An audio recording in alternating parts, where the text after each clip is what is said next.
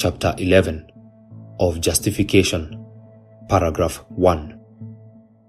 Those whom God effectually calleth, he also freely justifieth, not by infusing righteousness into them,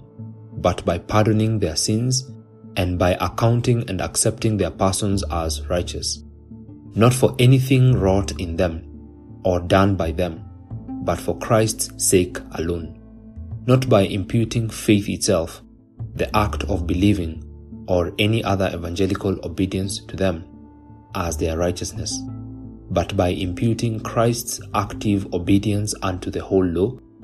and passive obedience in his death for their whole and sole righteousness,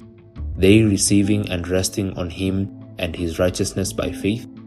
which faith they have not of themselves, it is the gift of God.